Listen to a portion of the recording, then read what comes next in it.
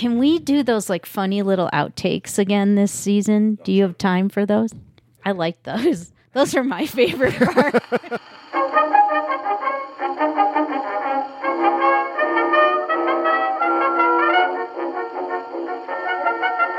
Welcome to the latest episode of Oxygen Starved, the podcast that brings you your ABCs, adventure, books, and conversations from 11,000 feet with your esteemed hosts, Dr. Stacy Adler of the Mono County Office of Education and Mr. Christopher Platt of the Mono County Free Library.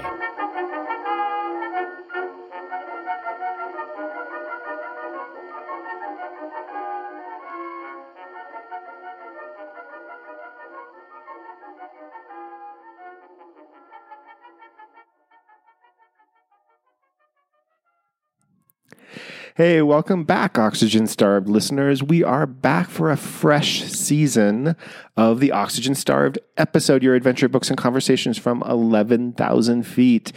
I don't think you've forgotten, but in case you have, I'm Christopher, and with me is our co-host, Stacy. Welcome, Stace. Hi, nice to be here. And with us, as always, is our producer, Doug. Yay. Hey, Doug. Hi, Doug. Salut! There we go. That's the kickoff for the next season. Is this season 4? I think this is season 4. Yeah, that's right. I can't believe Doug came back. You are a glutton for punishment, my friend. I was going to say, he's doing penance for some sins, I think. I guess so. You guys, I'm so happy to see you both in person. We're recording in person. Yeah. Yay. It's nice to see both of you as well. And it is nice to be back in person because the laughter feels a little bit more genuine and not all Zoomish. Oh. Gosh, I really hope we don't have to ever do that again. You know, it's nice to have the ability, but boy, person-to-person contact. I know. There we go. So valuable. So appreciated. So, yeah, we are back. And for our kickoff season, we're doing what we did last time we kicked off the season, which is, kind of I Know What You Read last summer. We're not doing any guests this one. We have just some us guests lined up for episodes coming up. Yeah. And adventures coming up. We're going to bring some adventures back to the podcast and... Yeah, we're going to work those in. We did have some adventures this summer. I know you had like a global adventure. Yes, we did. We went all out for wedding anniversary 25. It's great. To Bora Bora. Yeah, that's like things you only see in a travel brochure. That's awesome. It was great. It was really fun. Nice to get away, nice to unplug. Yeah. If you are a water person, there you go. Go to Bora Bora, experience it because it's just amazing. The people are great. That's awesome. I'm glad it was there. For those of us who aren't celebrating our 25th anniversary, we stayed a little bit more local. Yeah. I will say, listeners, it has been great that the East Side has been blessedly free of fire smoke this season. Knock on every piece of wood in the office here. And our hearts go out to the places that are experiencing it this season. But, and of course, the season's not over. Right. But the airs have been so clear and the temperature's not so bad this season. No, and we got a lot of rain. Right. Yeah. So a little bit of refreshment and getting up into the backcountry has been nice this summer. And lately, so one of the things I tend to do is work through my lunches or at least have my lunch in my office. It's just a habit that I've had for many years. And this year I made the conscious effort to get out of the office for lunch 2 days a week. Oh, good for you. And enjoy some of the scenery we enjoy living in, right? Mm-hmm. You have to give yourself permission sometimes. So I, pack a book in the car, drive up to a lake.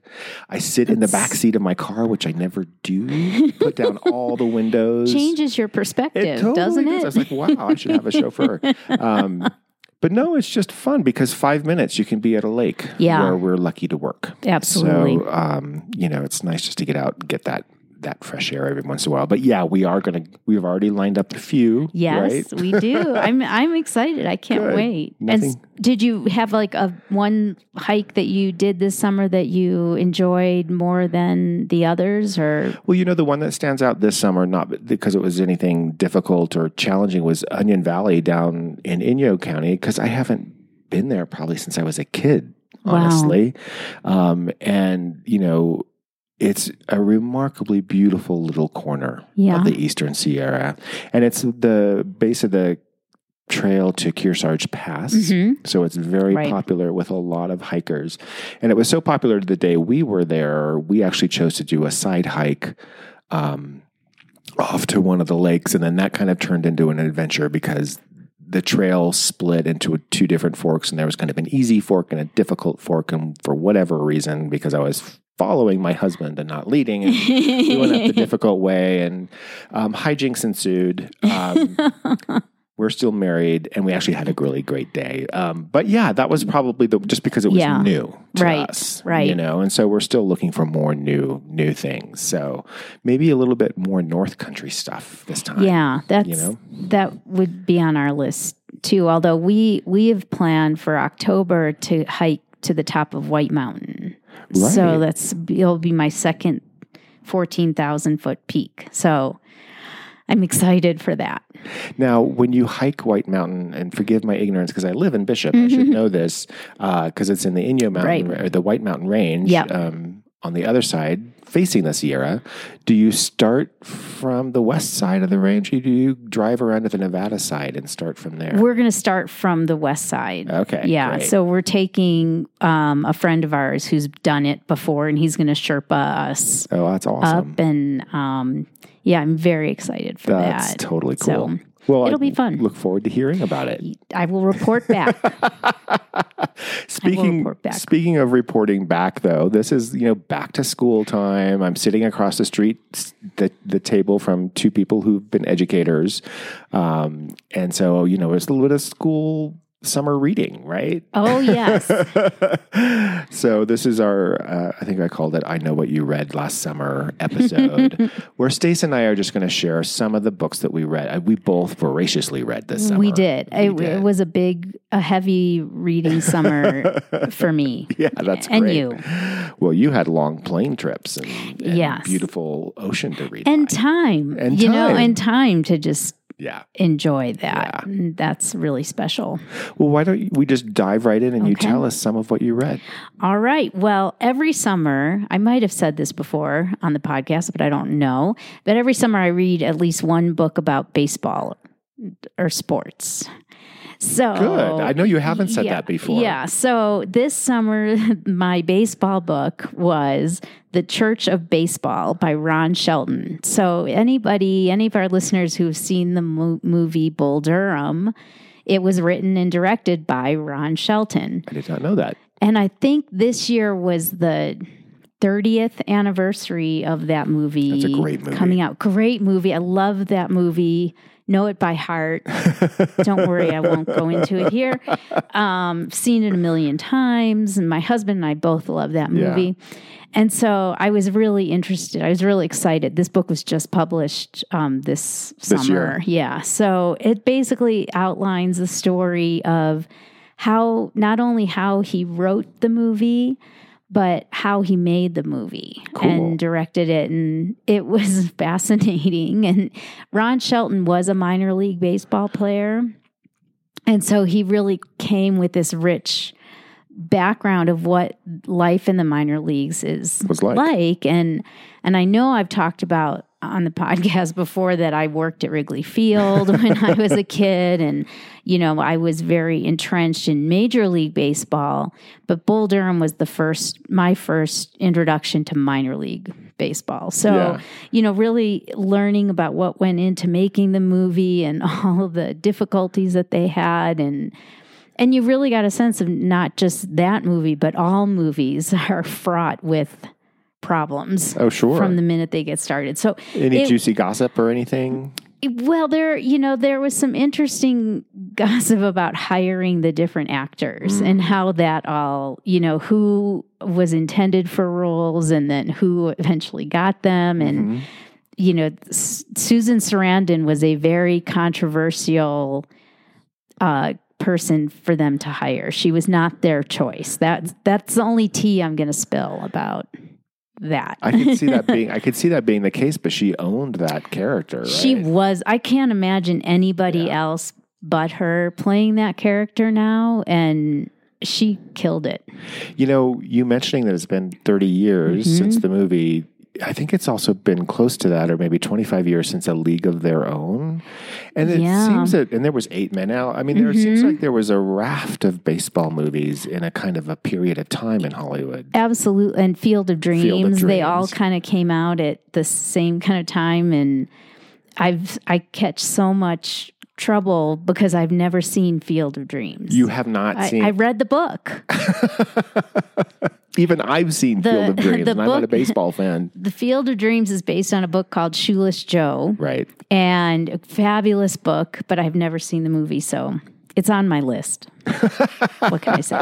But moving on. So that book, though, was... That was The Church of Baseball. Yeah, okay. If you're a fan, highly encourage you to read it. And of course, listeners, we'll put all these titles in our Instagram and everything, so you don't have to write any notes down. Yeah, just enjoy. So the next book on my list was The Unhoneymooners by Christina Lauren. And for anybody like me who's obsessed with TikTok, Christina Lauren is recommended by all the book talk people on TikTok. So I had to read one of her books. The Unhoneymooners is the story of a maid of honor in a wedding. Her twin sister is the bride. And the best man, who, of course, they hate each other, right, are thrown into going on the bride and groom's honeymoon because they are the only 2 people at the wedding who did not get violent food poisoning. So off they go, these 2 people who hate each other. They go on this all expenses paid, fully inclusive honeymoon trip. And lo and behold, who do they run into? They run into her boss, her new job. And, we have to go she's hoping to just kind of hide and not see them again. And they get invited to dinner with this other couple and they have to fake it. And then something else happens and he's in a situation where she has to help him out and hijinks ensue. So all the tropes that everyone loves from those novels. And I can't remember. I think we've talked about Christina Lauren before, or no, it's actually a writing duo.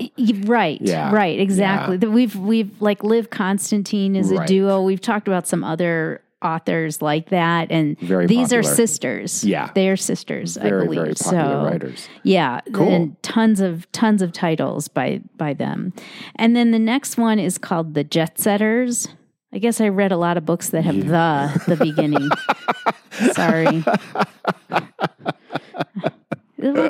I think it's the most popular article. I was going to say it's the article of the year, right? The beginning article of the year. The word of 2022 is the. There wasn't a pronoun. There you go. So The Jet Setters is by Amanda Iyer Ward.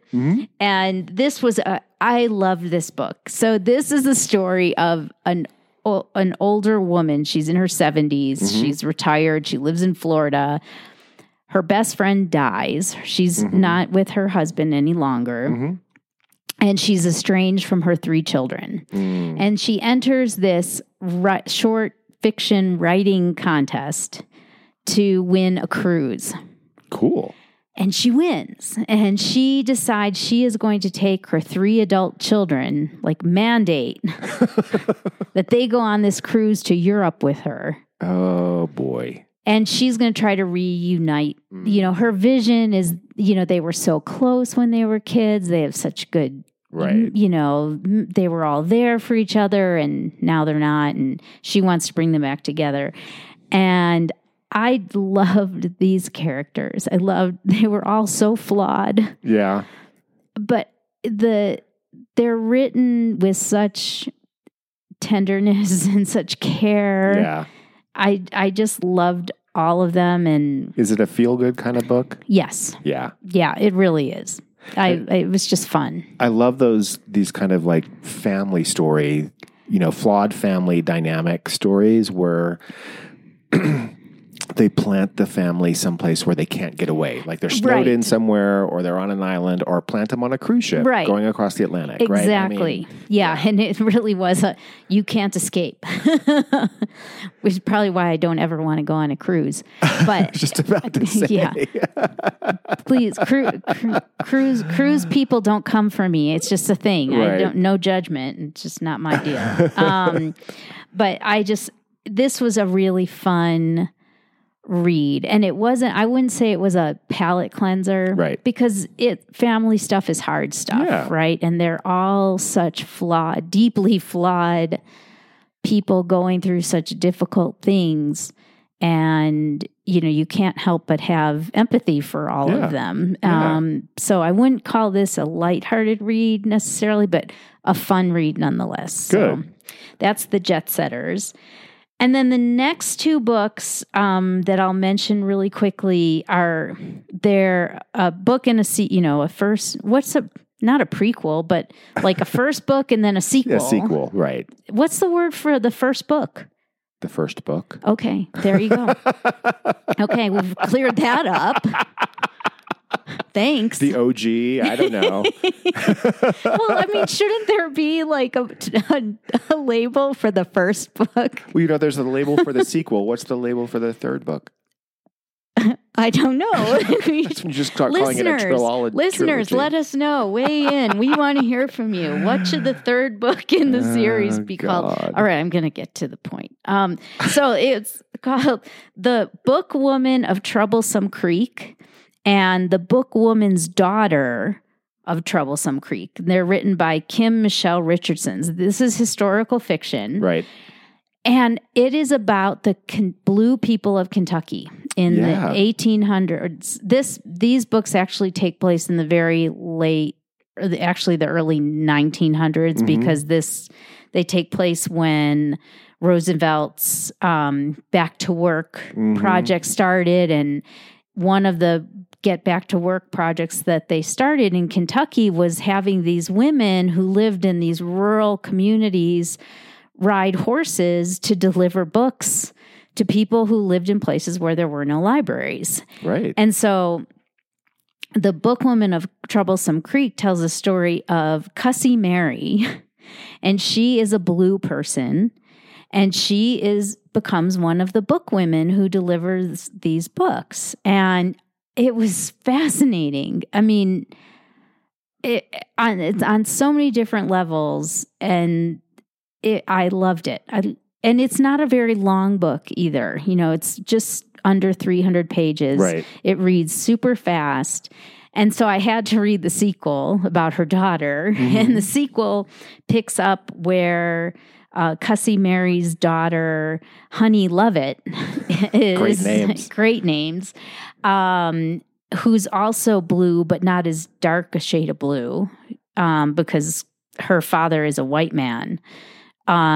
She takes over from her mom because her parents have been put in prison because they've intermarried. Right. And in Kentucky, that it doesn't matter, blue, red, black, yellow. It doesn't matter if you weren't white, you were a different color and you weren't allowed to marry. So you've explained this to me already, but our listeners might benefit. Just explain the blue person. Yeah, so this was fascinating. I didn't know that this was a thing, but these blue people were individuals who had a very high level of some like chemical in their blood that did not allow the red blood cells to rise to the level of our skin, which is why we all look rosy, right? And so they appeared blue. And then because they were so ostracized, they intermarried, and then the blue got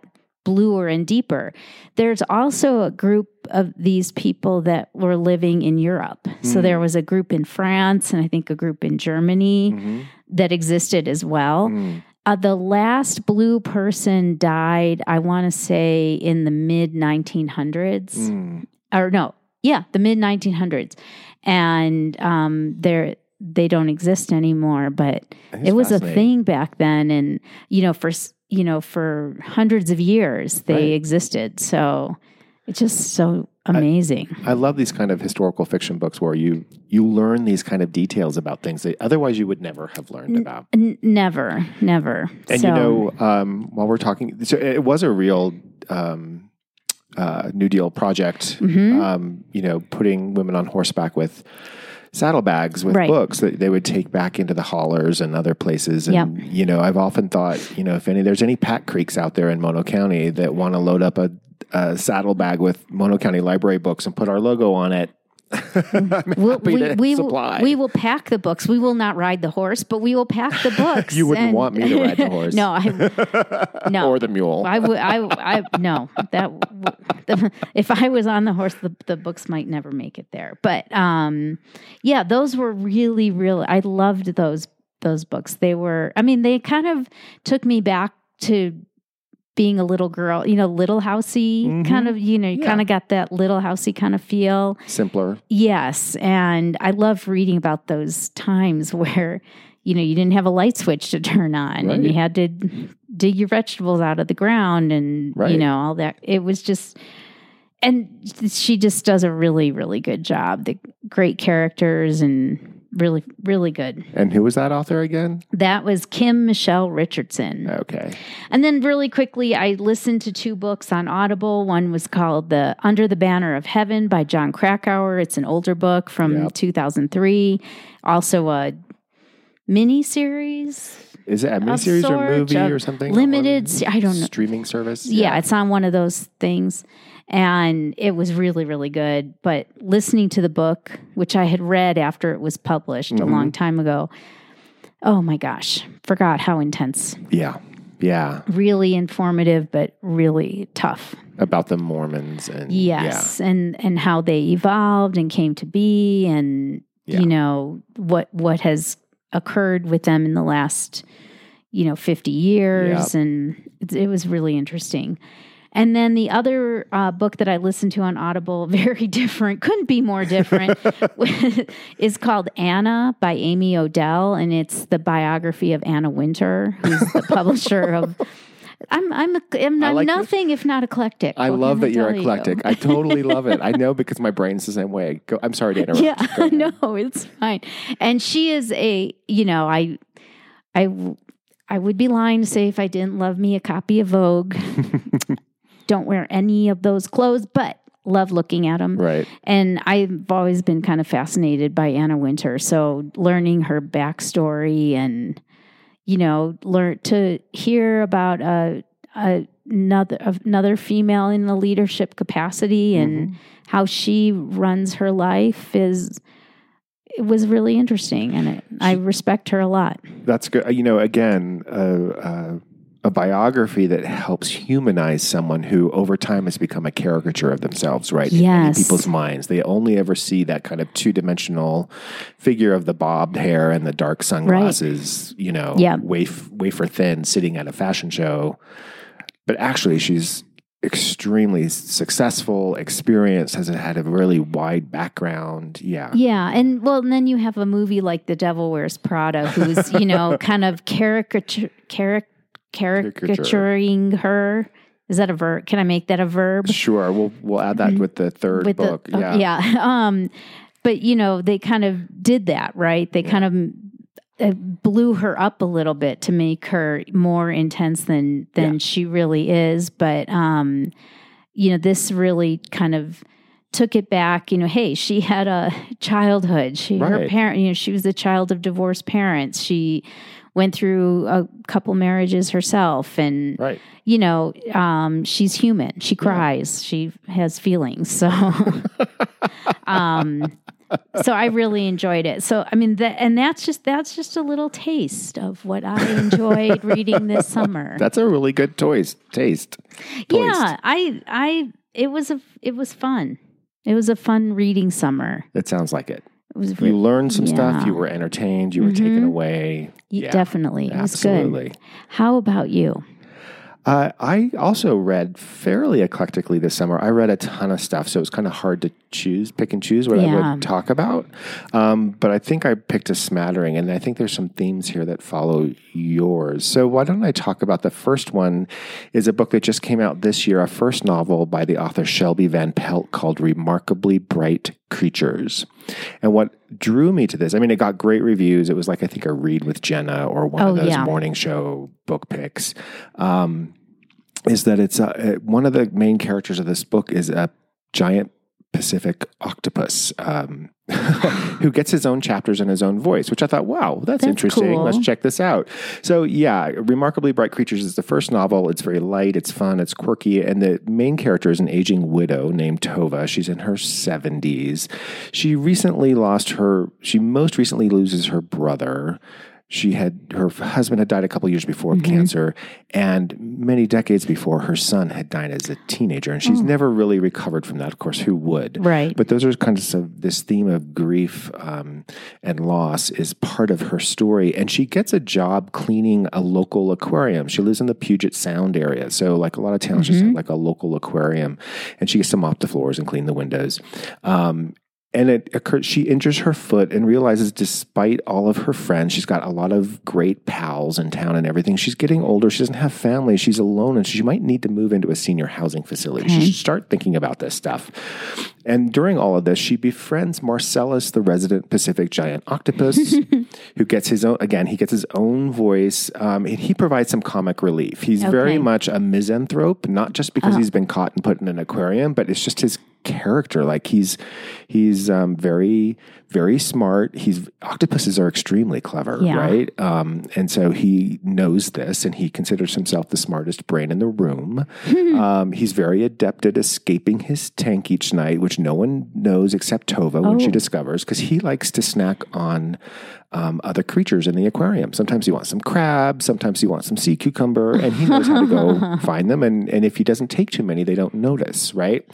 So those two end up actually bonding, despite not really being able to communicate with each other. But they kind of learn about each other. And in the meantime, this young man by the name of Cameron ends up in this town, this small gossipy town. Yeah. And there's this outsider who, he's in his 20s or something. And he's driving this old camper. Who is he? And what does it mean that people don't trust him? There, exactly. And for whatever reason, because Tova injured her foot, he ends up doing some of the cleaning for this aquarium. That's how the three stories start to intersect. And then it just kind of takes off from there. It's got, again, great reviews. It's very kind of an uplifting book. It's a bit of a family book, like you were describing earlier.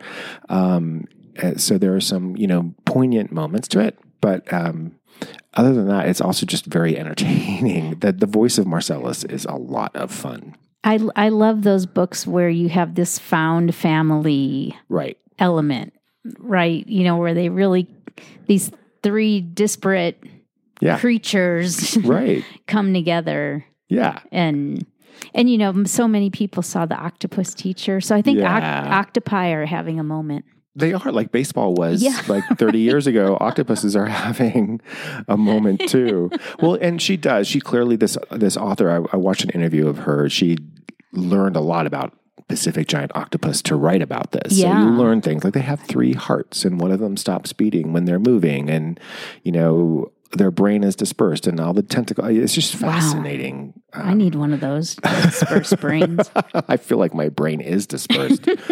So that's the one book. The next book I'll recommend is very, very different. It's called The Wild Hunt by Emma Seckel. It also just came out. It came out on August 2nd, which I know because that's my birthday, and I was excited to get this book. It's a little bit of, if anybody remembers reading The Birds, the novella by Daphne du Maurier that Hitchcock made into that thriller movie back in the 50s.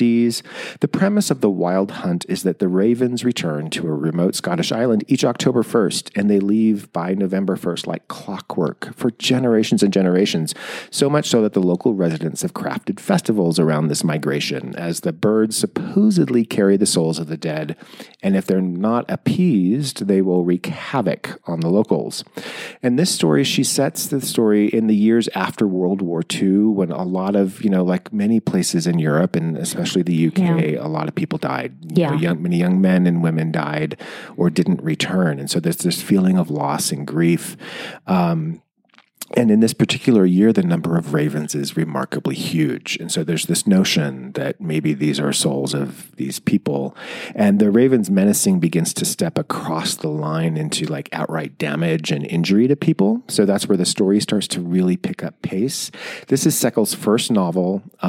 It's really well done. I think she's a photographer by profession, but this was really well written. The atmospheric setting is really done. It's a reflective exploration of grief that so many people were suffering from, and I think a lot of people would relate to today, just given what we've gone through. And this story arc is a really slow burn. It's a book that you kind of want to have quiet around you while you're reading and not a whole lot of distraction. And you kind of want to sink into it. And then about halfway through, you realize it's sunken into you. It's like, it's that kind of thing. And then it really takes off. Is there an element of like a horror story to it? I mean, do the birds ever like, I'm just thinking, you know, you mentioned the Hitchcock movie, which scared the hell out of me when I was 10 years old. And Yeah. No, there definitely is. There are, it's a thriller mystery. And so there are, you know, as many of those do, they often start with a death. Right. And so there's more than one death in this book, and it does involve the birds. And there's some gory elements to it, but not so much that it takes over like a Stephen King book. It's much more gothic. That's more subtle. It's more subtle. Exactly. And you kind of wonder, is it real? Is it not real? That kind of stuff.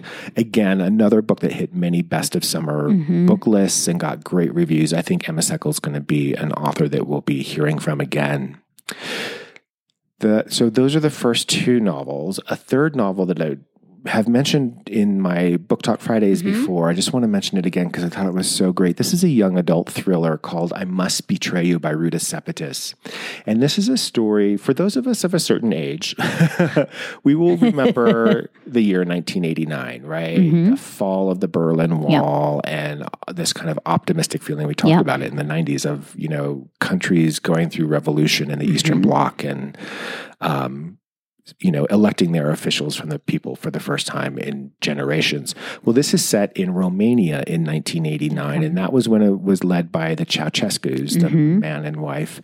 And their regime was one of the most repressive of all of the Eastern Bloc countries in Europe during the 20th century. But the revolutions of 1989, happening one by one, those old Eastern Bloc countries starting to overthrow their communist dictators and put in properly elected leaders, was something that Romania tried to stave off. They really tried to just like prevent this happening in Romania by saying no outside newspapers, shut off the radio, all that kind of stuff. That was like, you know, trying to ban news actually getting into the country and then stepping up its main tool of control, which was having people be blackmailed into reporting on their family, friends, and neighbors on pretty much everything they ever did. This is true. Like there are, after Romania fell, there were just files on just about everybody in the country that were reams long, and people were surprised and creeped out by this. What it meant was, and what the author captures so well, is that even family members were afraid to have honest conversations at the dinner table because you didn't trust your own family. So the main character is a teenager named Christian. He's blackmailed into doing this work, and he begins to learn just how many people around him are also reporting on other people. And he struggles to understand who he can trust while trying to be a teenager, you know, getting through school, having his first real girlfriend.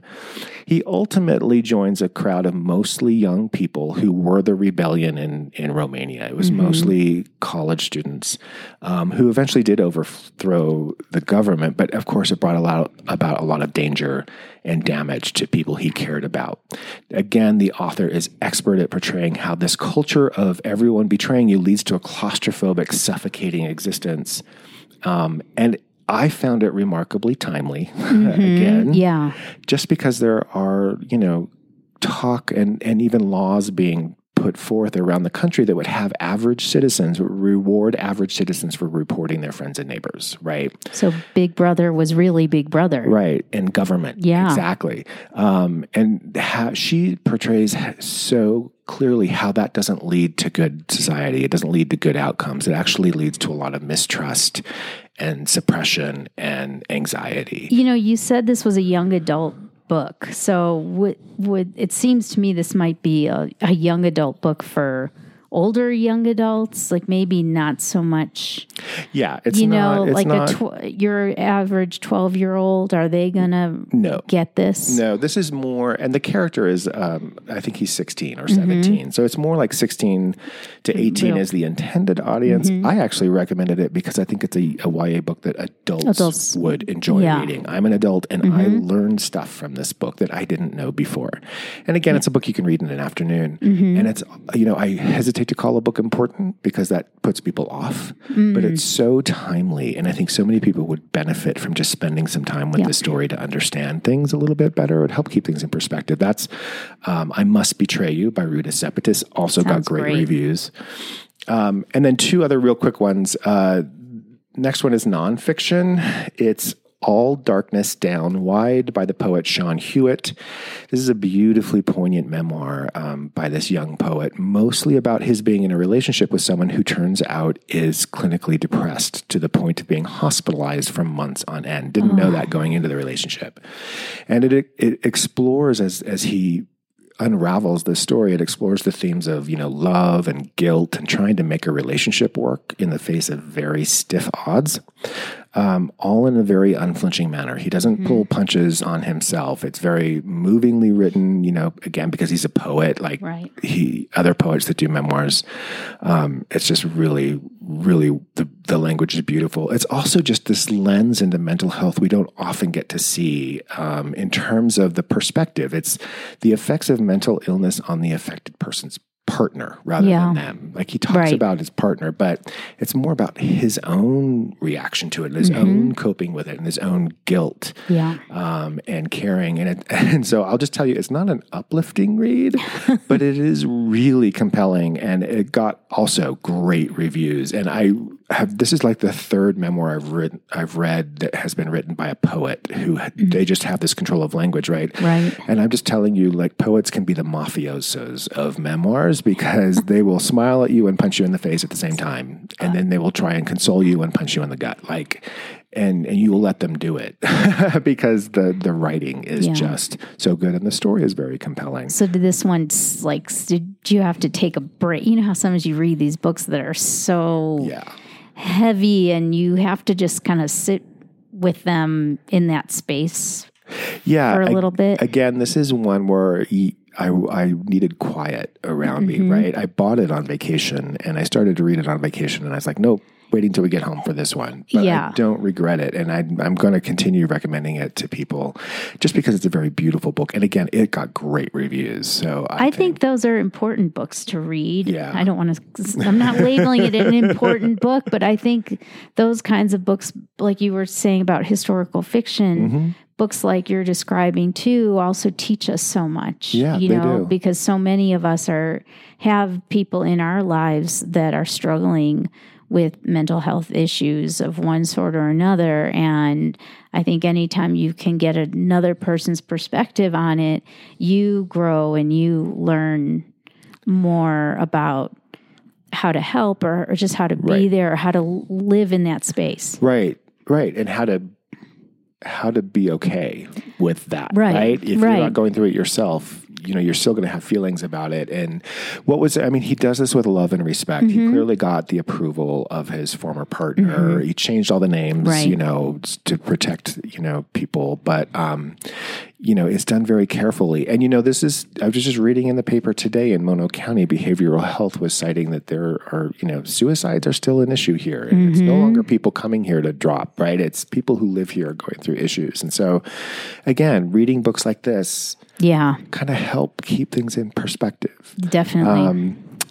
All Darkness Down Wide by Sean Hewitt. And then the final book is completely different, like you did. I want to leave people with an uplift. This is going to be 30 seconds. It's called Husband Material. It also came out on my birthday, August 2nd. It is a follow-up, a sequel to the breakout word-of-mouth hit Boyfriend Material by Alexis Hall. That was a runaway bestseller. Husband Material follows that up. It's a rom-com that catches up with Oliver and Luke taking the next step in their relationship through a story that uses the 4 weddings and a funeral trope. Love that. And And it is just a delightful read. It's very witty, fun dialogue. It's remarkably lighthearted, very predictable in a comforting way. You can read it in an afternoon. And speaking of sequels to sequels, there is a third one in the works called Father Material. So, Alexis Hall, if you're listening, will you tell us what the third book in a what we should call it? Yeah, what should follow a sequel? No, Alexis Hall is Alexis. I don't know. It's a he. Yeah. Okay, so he's having quite a moment because he's all over. These books are all over TikTok. Yep. Sorry, podcast friends. It's a thing for me right now. But yes, such fun books. That's exactly what it is. These are palate cleansers. Yeah. Fun books. And I really wanted to make sure I ended on that note. After talking about some serious stuff. That was such a happy note. Thank you. But that was, I think we both had some very eclectic summers. Right? I think we did. I mean, and that this was just a sample. It was a productive summer of reading. Yeah, it was so I think great. so. I'm looking forward to seeing what we're going to be reading through the season. I know we've sketched out some ideas and some books we're going to read together. So I've already finished one of them. I'm so excited to talk about it. But listeners, we want to hear from you. What did you read over the summer? What are you enjoying? What did you love? What do you want us to read? We'd love to hear that too. So hit us up. You can find us at O2 Starved on Instagram. Our website is website, oxygenstarvedpodcast.com. Feels so old-fashioned now. I know. All these different platforms. I get so confused. But oxygenstarvedpodcast.com. Please shoot us an email. That's where you can find us. And we love to hear from you as always. Thank you so much for joining us for the opening episode of season 4. And we hope to see you again in 2 weeks. They'll hear us again in 2 weeks. Yeah, that too. Well, follow us on Instagram. They'll get to see us. Yeah. Yeah, there we go. For sure. Take care. Bye-bye. Have a great week.